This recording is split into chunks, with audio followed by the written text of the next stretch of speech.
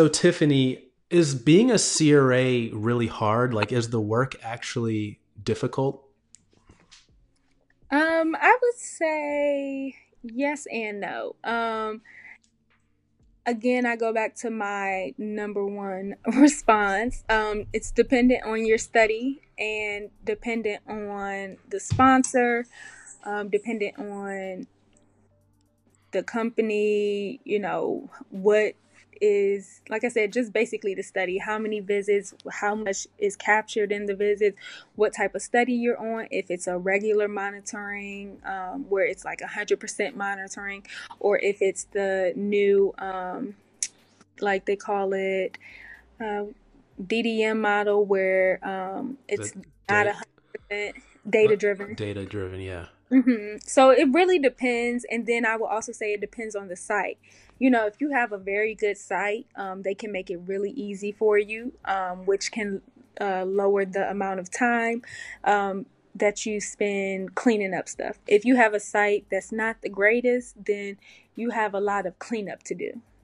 So, and then also if you have instances where site staff members are doing things that they're not supposed to be doing, like they're drawing samples, they haven't even been trained on the protocol, you have issues like that. So depending on what kind of issues are at your site, I wouldn't necessarily say it makes it hard, because I would say that it's a pretty, if you just look at it on paper, it can be an easy job. But when you put everything together, is when it becomes hard and when it becomes like stressful, Okay. because you just have to, you have to deal with the sites, you have to do the in-house work, you have to deal with the sponsor. So yeah, I would just say it's a combination.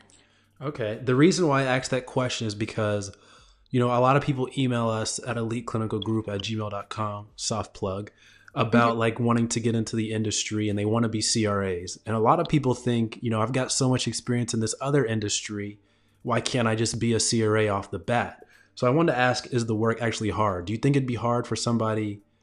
I mean, I think it'd be impossible for somebody like off the streets, no experience, to be a CRA.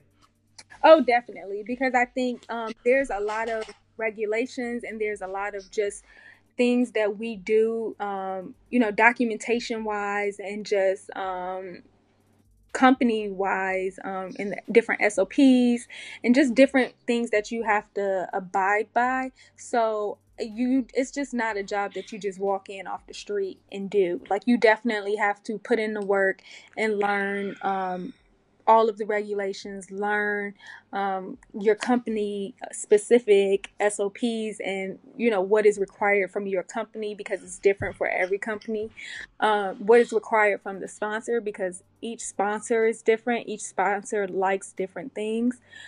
So it's definitely not a job that you would come in and get the hang of in a month. Right. It definitely takes some time to learn. But when I say it's somewhat easy, I mean like after you've taken the time to study what you need to study to get the knowledge that you need to get. That's what I mean. I don't mean coming straight in. I mean, you have to have some experience behind you. Right. So basically, what you mean is after you've put in 4 years of work like you. And I wouldn't even say 4 years. I would say more than that, because even me, I'm still learning Yep. different things. Like, even when I go out and do, like I was just doing co-monitoring for not one of my sites, but one of the other CRAs that is on my study. I went out to co-monitor with her just because they have so many patients at that site. And it's just, I learned from her, and she's been a senior. She's been doing for 15 plus years. So it's a never ending learning cycle in this job. I feel like you are always learning something. You're always learning from someone, just a better way to do things, an easier way to do things for yourself. Um, and you also have to learn, just within the industry, the guidelines are changing, every day. So you also have to be mindful of that, and just like the new regulations that are coming out. And then, um, just sponsor specific stuff, because getting on a sponsor is just a whole different topic Mm-hmm. with, like, just their requirements Right. and their training requirements. Oh yeah. We could do a whole nother video just on that. Yeah, so I say it's definitely not easy and something that you walk in off the street for, but over time I think it becomes, well, maybe easy is not the word for it. Maybe it's just it becomes, you become used to what you're doing and what you're looking for, and like with any job, with the more time that you spend doing it, you become knowledgeable, and it's just easier for you to do because you've been doing it for multiple years. Got it. All right. That makes a lot of sense. The second question I have for you is, what is the best CRA perk in your eyes?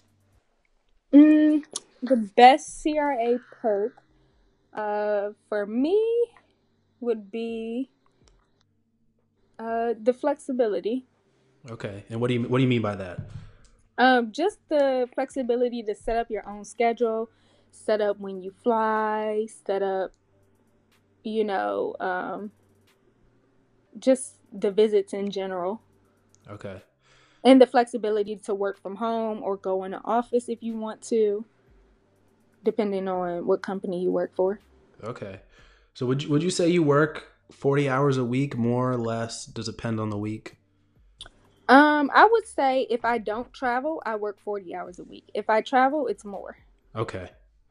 All But right. if I do no travel in that week, I can work 40 hours that week. Okay. Is there any times where it's less? No. It's never less than 40. No. Okay. Well, there it is. No, and it's barely 40. If you're not traveling. Yeah, if I'm not traveling, it's 40, but I don't have a lot of those weeks. Got it. Okay. Well, thank you so much again for No these. problem.